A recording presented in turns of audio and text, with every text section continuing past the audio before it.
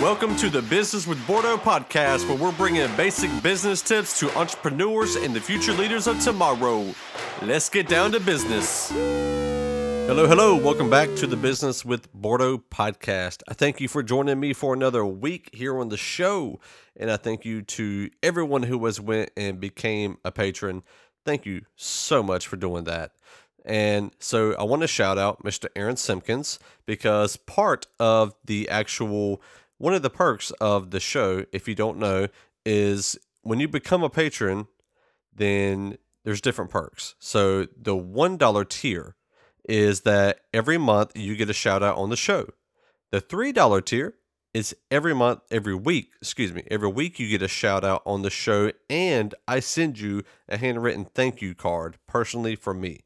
And then the $5 perk, which is really, really cool, is you actually get the previous two options or the previous two rewards, and you get an actual exclusive clip of footage that I get from select interviews.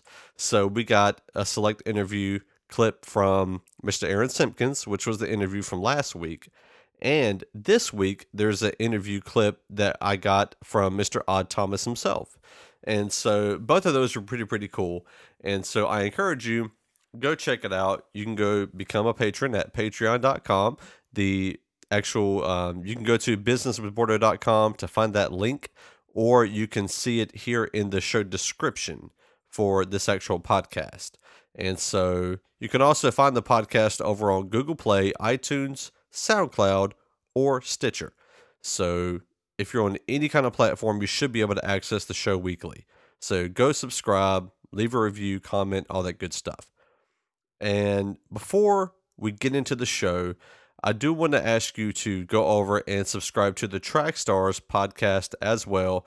Trackstars, great group of guys, DJ Jeremiah, Shantana, Mr. Ryan Righteous, and kind of unofficially, I guess you could say, is Mr. Rick Sincere. He's there on the show pretty often, but he isn't in the tagline. But he is an awesome guy on the show. And Debate Fuel, which Rick Sincere is officially a part of. And he's also on there with Mr. Derek Myers and DJ Jeremiah. Now, this is where a lot of times they actually do get into some really, really good debates when it comes to sports. And so it's a really, really awesome show to listen to. Go check it out, Debate Fuel. And yeah, so without any further ado, here is my interview with Mr. Odd Thomas, the CEO, founder of Humble Beast. Alrighty, welcome back to the Business with Bordeaux podcast. We have a special guest with us today. We have Mr. Thomas Terry, also known as Odd Thomas from Humble Beast. He is the owner and the founder of Humble Beast. And so I wanted to talk with him a little bit about starting the record label and what were some of the things he's learned over the years, and also what the vision for the future of Humble Beast might be. And Mr. Odd Thomas, thank you for coming to the show. How are you doing? I'm doing well. Thank you for having me and taking some time out to do the interview. I'm doing really well. It's going to snow, so that's always good. Yeah, we don't get much snow in North Carolina, so we might get a couple of hours worth it, but it never sticks. Yeah, that's the same as Portland. It's always raining, but every once in a while it'll snow a little bit. So, yeah. All righty. Well, I want to go ahead and get started. If you could just share a little bit of background of yourself and what it was like, what your life like was before you actually founded Humble Beast. Sure. Well, I became a Christian around the age of 18, and I've always been involved in music to varying degrees. When I became a Christian, I wasn't really aware of like a Christian hip hop scene, but still was like really into making hip hop. Decided to use hip hop as a means to kind of promote the gospel or preach the gospel to the people around me. I was raised in a traditional hip hop context, and I did that for many years. Connected with a lot of people in hip hop. Obviously, I'm from the Los Angeles area, and so I got really acquainted with all folks hip hop, and then a lot of Christians that I knew that started doing hip hop. And so it was always kind of there and on the back burner. And then a few years into doing hip hop stuff, I realized pretty quickly that it was going to be challenging to have a sustainable career off of rapping. So although I still continued to make music on the side, it wasn't my primary vocation. And so about, 14 years ago, I ventured into my first business, which was basically like brand management. So I did a lot of web design, web development, graphic design. Basically, I was a brand manager for a lot of different companies. And so I spent the vast majority of my kind of late 20s into my early 30s working with two types of companies. I worked with a lot of nonprofit companies, helping them to understand their kind of nonprofit world, how they presented themselves, both from a brand perspective, from a social perspective. And then I worked with a lot of, at the end of the day, I worked with a lot of record companies. In Long Beach, which is where I lived, there was a lot of punk labels that I had helped to build their infrastructure, help with their logo development, their lifestyle brand, even did some concepting for them. And so really my world was surrounded by these two kind of infrastructures, nonprofits and record companies. And so, yeah, I did that for a long time. I had a bunch of guys that worked with me. I had employees that lived in Nashville and Los Angeles, and so spent a lot of my time just traveling between those two places. And Propaganda and I had been friends for, I think at that time we had been friends for almost 10 years. And he was just kind of always hanging around, and obviously was a gifted rapper, gifted poet. And one day he kind of approached me. He said, you should help do for me what you're doing for all these labels, help me to build like a brand for myself and help me get my music out and all those things. And so I kind of just laughed at it and was like, yeah, all right, we'll work on it. And so it was kind of always this ongoing pressure from Prop to help him get started. And so really I had thought about it for a while. I mean, my business was pretty demanding. I felt for me, it seemed to be pretty successful. Had a lot of clients, had sustainable revenue. And so the idea of doing something on the side was really daunting and seemed to be like maybe just a waste of time. But I really began to think about it, and the more Prop would position me about it and talk to me about it, I started thinking, and then I began praying about it. And then it was 1 year after I had left the Legacy Conference in Chicago. This was the second year, I think, that they were doing it. I had walked away from the Legacy Conference and saw what influence the music industry had, and particularly in an urban context. And so I think it was at that point when I really began to think a little bit more critically about potentially launching this, ministry record label incognito thing. And so when I got back from that conference, I sat down with Prop and I said, okay, here's the deal. I will try it. I'll put my effort into it, but it's definitely gonna have to be a side project. It can't really take away any of my time from my regular company. But what I'll do is I'll use some revenue that I'm making from my primary company, and I will invest that into this thing. I didn't even know what we were going to call it.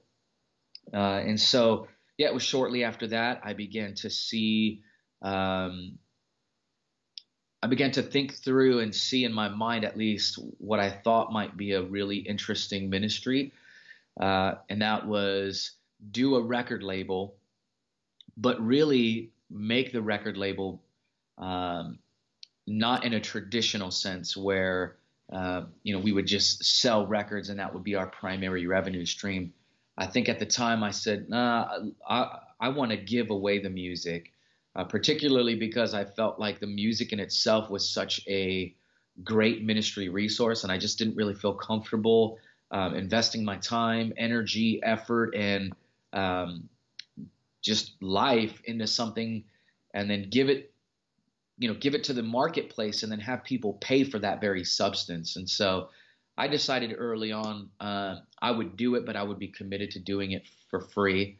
And I knew that would be a challenge. Obviously, for companies, you take your richest commodity and then you give it away for free, you're going to really suffer. But I felt like the Lord was in it.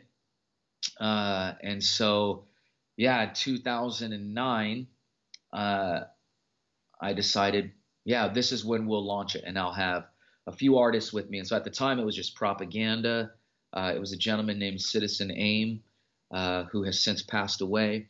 And it was a brother named Theory Has It and Foreknown. So just a couple of us guys. And launched Humble Beast, spent some time on developing the brand for it, really kind of sat on it and did some marketing and promoting at the time, try to take some different routes of marketing and promoting. And so moved my family to Portland, and really just kind of went all in. And so about year 2 of doing Humble Beast, I had really began to develop a great passion for it. I would do my other job stuff. I'd be hustling with that, working with other clients, and really just felt like I was doing that just to get by. And I found myself just thinking about ministry, thinking about Humble Beast. And so year 2, I decided, after talking to my wife, that I was going to sell my first company, and I was going to try to do everything I could to make Humble Beast at least somewhat sustainable. So year 2, my wife and I sold my first company, invested the money that I gained from selling that company into Humble Beast. And at that time, Humble Beast just started beginning to grow. Braille came on as an artist and really kind of helped me see through how best to A&R records. I mean, Braille is obviously incredibly gifted at that. And so, and we brought a few other artists onto the label, and really that's kind of when things really started to take off. And so, yeah, that's kind of like how Humble Beast kind of came together. Started off as a side deal, Propaganda chirping in my ear to help them. And then a couple of years after that, decided this is what we're going to do. And oh, thank you, Sam. Sam just brought me some coffee. So, yeah, that's kind of when everything really begun to develop. And so that's where we are today. So awesome. So, real quick before the next question, had you seen any other model of giving away a product for a business, or is this just something that you came up for, like the concept of ministry? Yeah, I've never really quite seen a business model do it. Well, I have since then, but when I first started, there wasn't really any models that I felt were taking their primary goods and then giving those away for free. But I wasn't so concerned about that, because I did realize that in order to have sustainability, particularly in the sphere of music, we were going to have to create other means of generating revenue independent of the music. 7-8 years ago, I was able to observe a trend in the music industry where I had predicted it would actually happen a lot sooner, but I just knew that there was no way that the music industry was going to be able to sustain itself with digital media, the world of iTunes coming into play, streaming, Napster, all that stuff was happening, and I really did believe that there was just a small window of time before people would not be able to sell their music, and so artists were going to have to think about other ways to monetize to sustain themselves. And so I had started Humble Beast already thinking about those things. In fact, the only reason why we put it up on iTunes to begin with, I wasn't intending on making any money from record sales whatsoever. The only reason why we put it up on iTunes is because I believed we needed to have perceived value. Because when you give away things, when you just say, "Oh, here, this is my thing. I'm giving it to you," really people just view that as garbage. Right. They treat it the same way they do when they see couches on the side of the road, or a TV. They think, oh, it must be broken, because people just don't give away things that are good and functional. And so I began to put records that we created on iTunes, because I wanted people to feel like when you come to Humble Beast, you're actually getting a gift. You're getting the best of our efforts, but you're getting it as a gift from Humble Beast. And I put it on iTunes so people see this is what the gift is actually worth. And what ended up happening is about, year 3 or so, we began to see a trend. As we promoted generosity, we began to see a trend with the consumers of that generosity feeling like they wanted to be reciprocal with their generosity. And so folks would download records from our website and would feel like the records are so good and so rich in its content, and they would rock with the ministry philosophy, that they would actually go to iTunes and buy those very records after having received it from our website. And now it seems as if more people actually purchase our records on iTunes or digital retailers, and more people stream our records than download from our website. And so that's something that I never anticipated, is this reciprocal generosity from the very people who loved our ministry and valued getting our resources as a gift. But I had never seen another company doing that. It was really just a ministry impulse. I figured we would make money off of merchandising, off of touring, off of licensing, and that's really how Humble Beast survives. I mean, we do a lot of merchandising. We have an online store. We do booking. We do touring ourselves. We help the artists establish their own little stores when they hit the road. We license our music to companies like Red Bull and Adidas and all these folks. And so that's kind of like how we actually sustain ourselves as a ministry. The benefit of receiving revenue from record sales is something we never anticipated, but it is a great blessing for us. Wow. Yeah, I have noticed that. I've seen a lot of other writers, for example, they'll take a lot of blog posts, stick them in a book, and sell the book. And it's the same content, but people are buying it as their way of saying thank you. Yeah. Yeah. And so it's interesting, because I'm of the opinion that Christians should be the leaders in the marketplace. Mm-hmm. Because, we do things in excellence. And so we should be on top of our game and leading the market instead of trying to follow behind a wave. And so the fact that you were able to do that with Humble Beast, to me, is, a really amazing thing. Yeah. Well, the Lord was kind cool. to, we could have done it. I really just see the hand of God, and this is not to take away from strategy and marketing and branding. I think those things are important, and we have to be excellent in those things, and we have to be ahead of the game.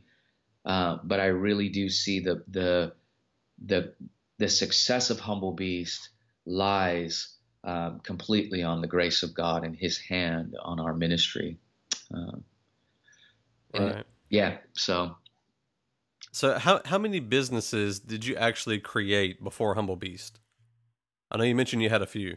Yeah. So I had a design company called Media Camp.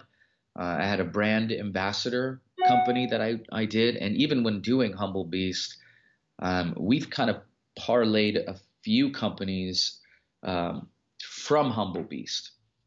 And so we really have 3 folks at Humble Beast on staff.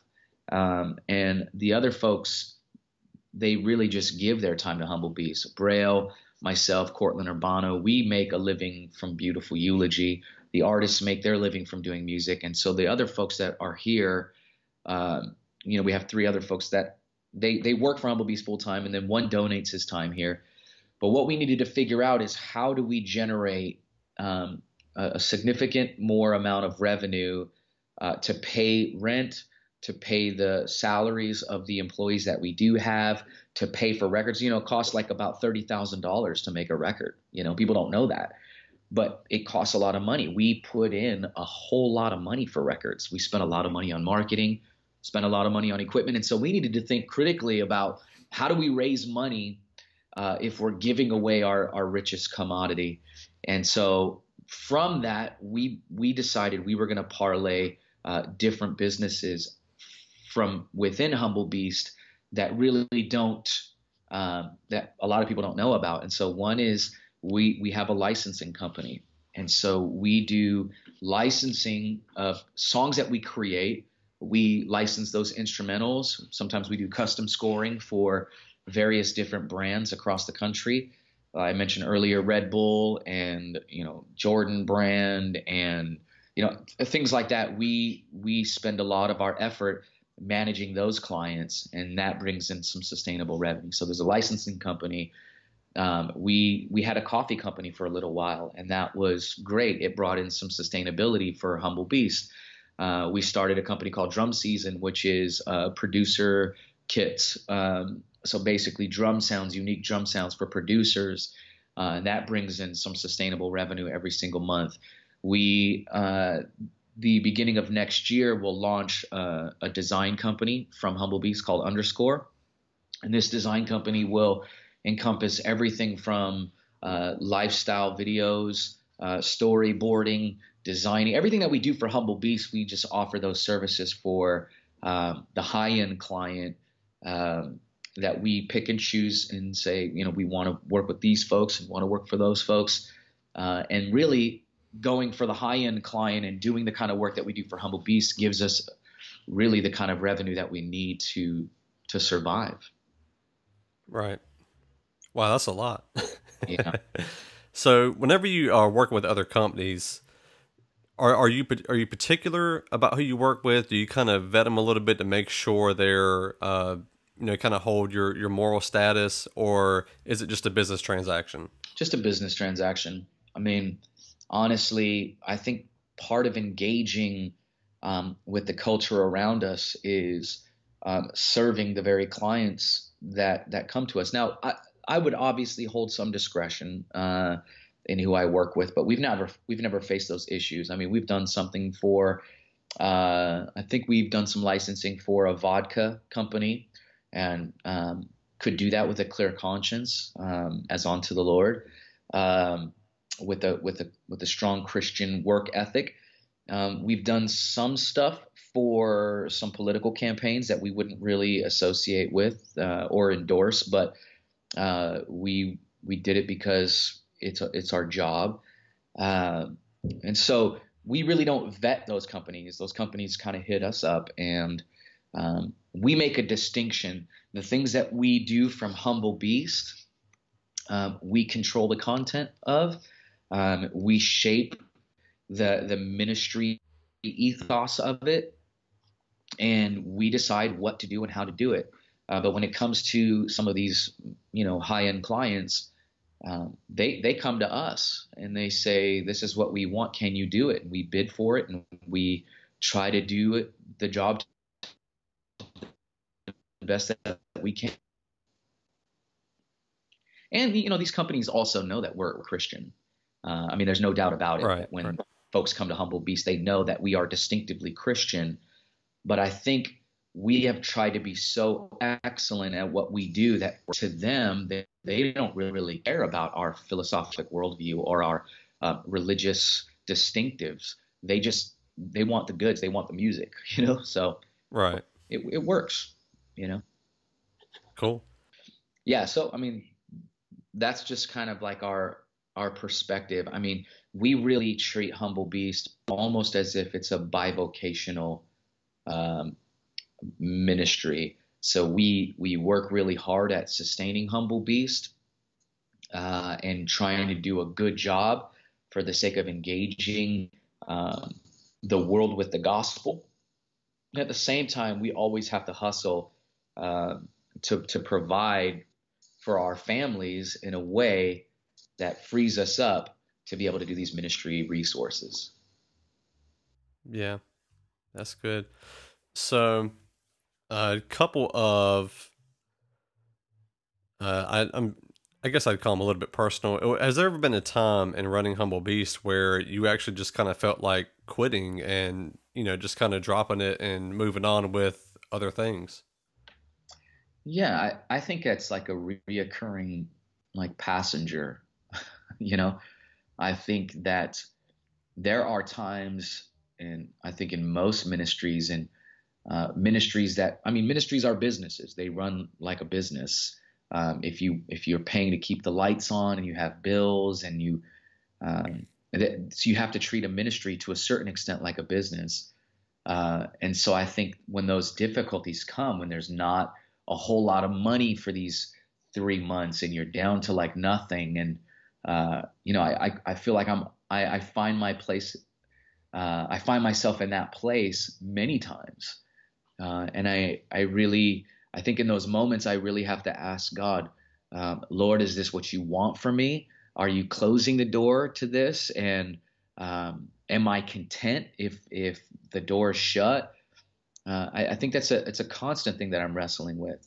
And I think in having those moments, I think the Lord teaches me so many things, not just about business, but about myself. I think the Lord teaches me in those crevices or those dark places when I want to give up and I just want to go get a regular job, and there's nothing wrong with doing that.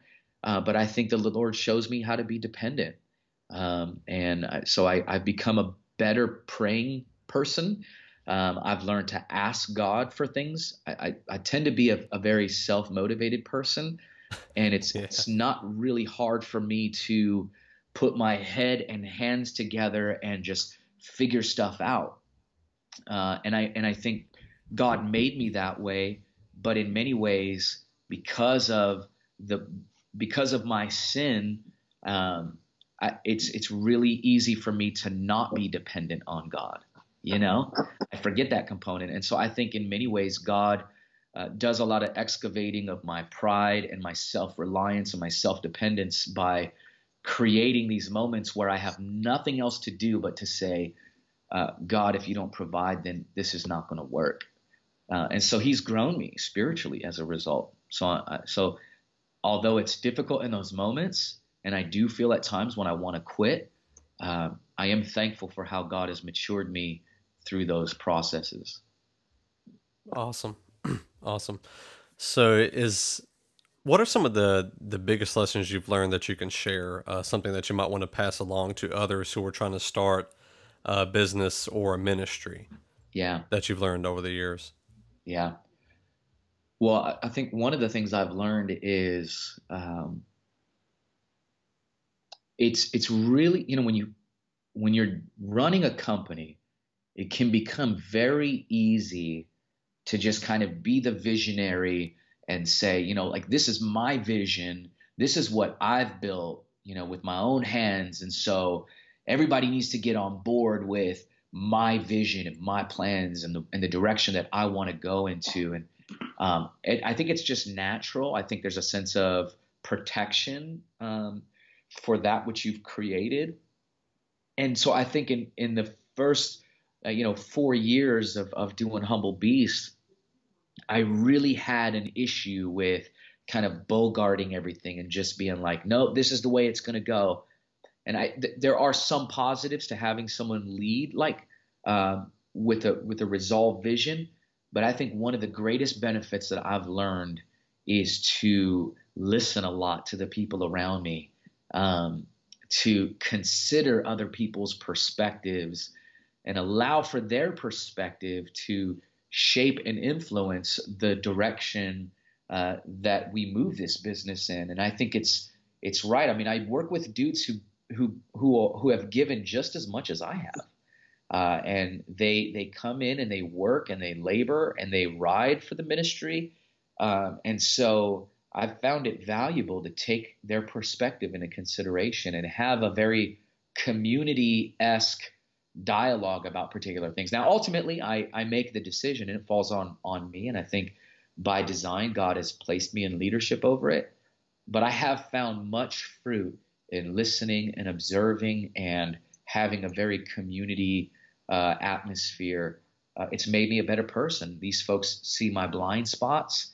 They're able to see things that I'm unaware of. And that's been a great blessing for me. It's been a great privilege. And I learned this, I think, reality of having like this mutual submission and mutual ear to other employees. I learned that by becoming an elder. at my church. And I learned how beautiful it is to get a variety of perspectives to lead a church.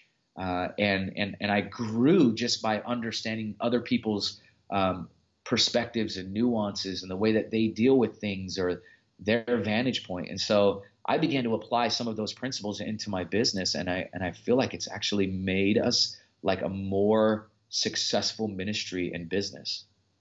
Wow. Never thought about it that way. So being a CEO is, or being a leader is kind of like a pastor. Yeah, I mean, yeah, can be, can be because when you think about it, as a pastor, my responsibility is to shepherd the various people in my congregation. That's to love them and lead them by serving them. It is to give them support, give them like biblical support, help them with their issues, help them with their crises. And so when you think about the workplace, I mean, it's the same situation. You have the same kind of brokenness happening in your workplaces. You have the same type of crises. You have the same type of leadership that you lead from serving people. So I try as hard as I can to lead my people at my workplace the same way I lead them at church, which is in a very gracious and loving way. I affirm them. I try to correct them gently. I'm constantly concerned about what's going on in their lives and in their worlds. And I think that makes the business and side of things more fruitful because the employees that I have here, they know that I genuinely care about them. I really do. Not just I care about them because they work for me, but I care about them because they're a part of my life. They have perspective. They have a voice. Their opinion matters. And I think all of that stuff makes for a really effective ministry. And I had to, it took me a long time. It took me becoming a pastor of a congregation to recognize those things. And so, again, I think it's just the way that God matures you and grows you, and how he grows you and matures you spiritually has implications on how you run your business. Right. Yeah. So, is there, thinking back over all the years, how many years have you actually had Humble Beast? We will be moving into our 7th year. Oh, okay. Wow. Yeah. So, is there anything that you would have done differently if you could go back, if given the chance? Man, that's kind of a tricky question, right? Because in one sense, the failing and the pain shapes your endurance and your perspective, right? And so when I look back at the difficulties and the challenges and the trials, part of our success now is largely connected to those experiences. And so if I were to go back and change those and make my job more of a comfort job and a more peaceable job, I wouldn't have this posture of dependence and humility. So in one sense, I would say I would not change anything. And then in another sense, I would say some of the personal dealings that I've had, um, some of the relational fractures that I think can happen when there is this mingling of ministry and business, that can be really hard to navigate. You seek to love those people, and you invest a lot of time in those people, and then they decide it's time for them to move on for whatever reason, and that can be really hurtful and challenging, and it causes for you to feel somewhat bitter, and you take things personal. And I wish I could go back and not be bitter and take things personal and just bless them as they go. But that's part of the human experience, and it's part of our sin. And God has worked on me in that way. But how it manifested itself, I wish I could go back and change. So hopefully Right. that makes sense. Yeah, it does. It does. Man, those are some good lessons for sure. So, One last question that I wanted to ask is your view, or okay, so your other businesses, I'm guessing they were just like regular businesses, and with Humble Beast being kind of a ministry, do you find are you more passionate about doing the work at Humble Beast as you are your other jobs, or is it about the same?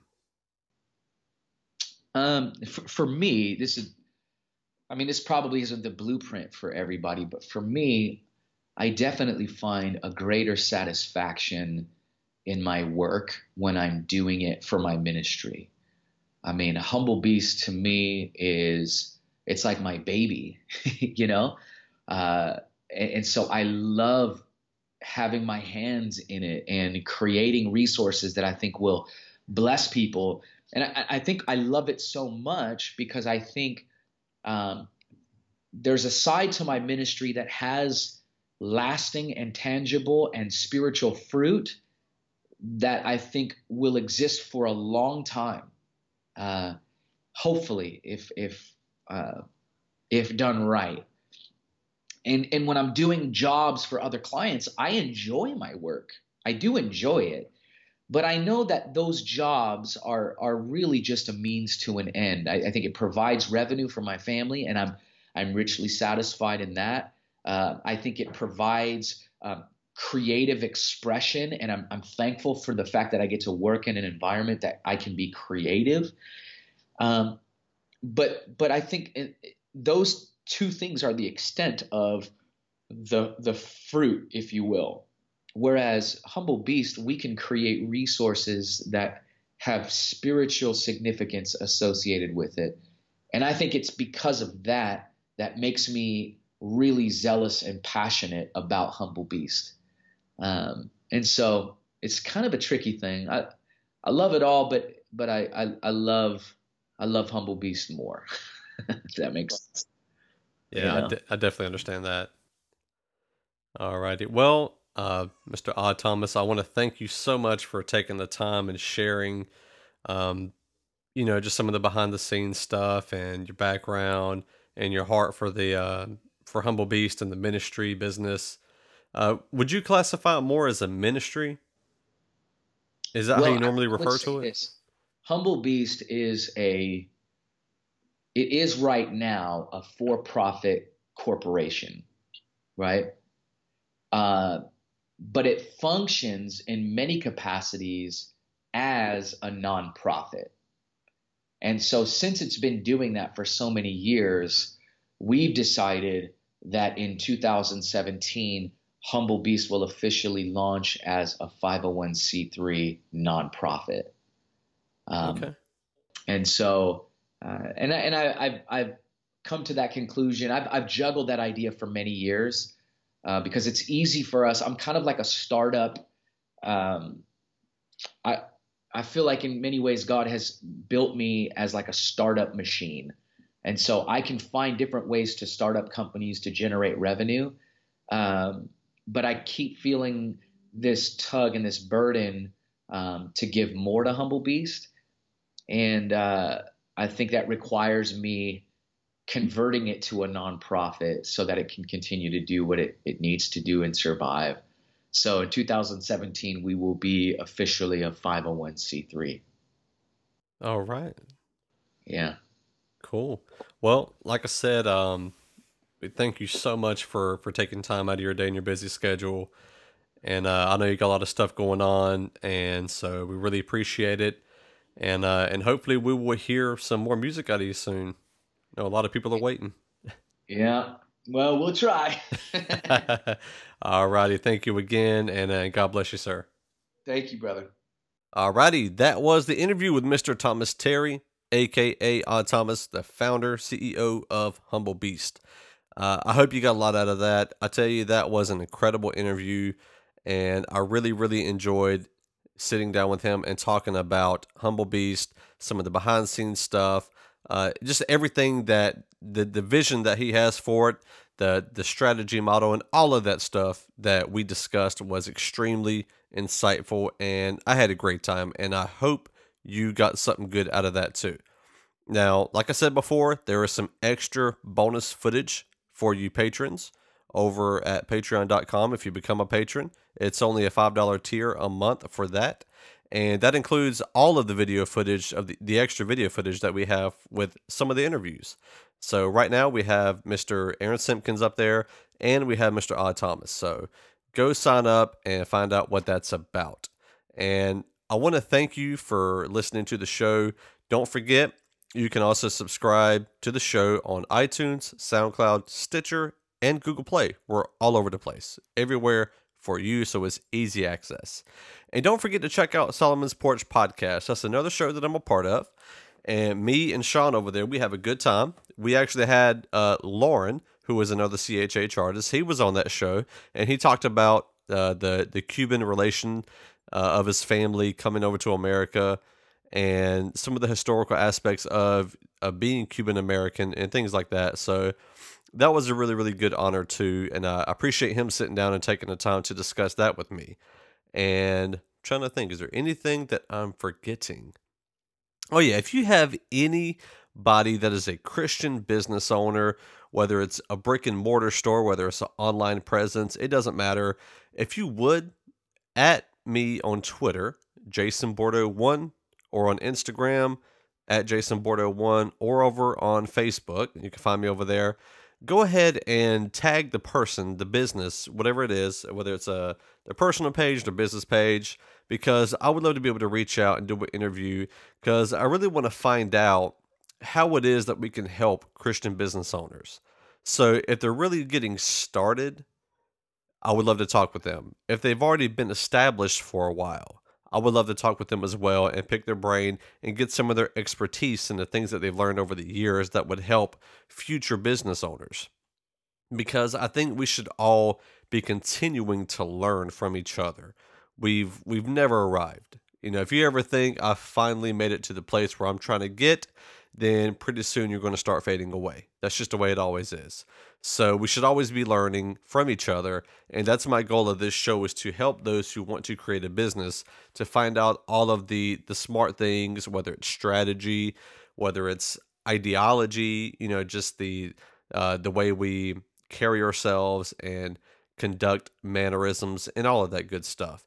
So yeah, if you know anybody, then please go to Twitter and, you know, let me know who it is. Let me know who it is, and I'll be glad to reach out myself and try to get that set up. So I want to thank you again for hanging out with me here on the Business with Bordeaux podcast. Your time is very valuable. Your listenership is very valuable, and I thank you for both of those.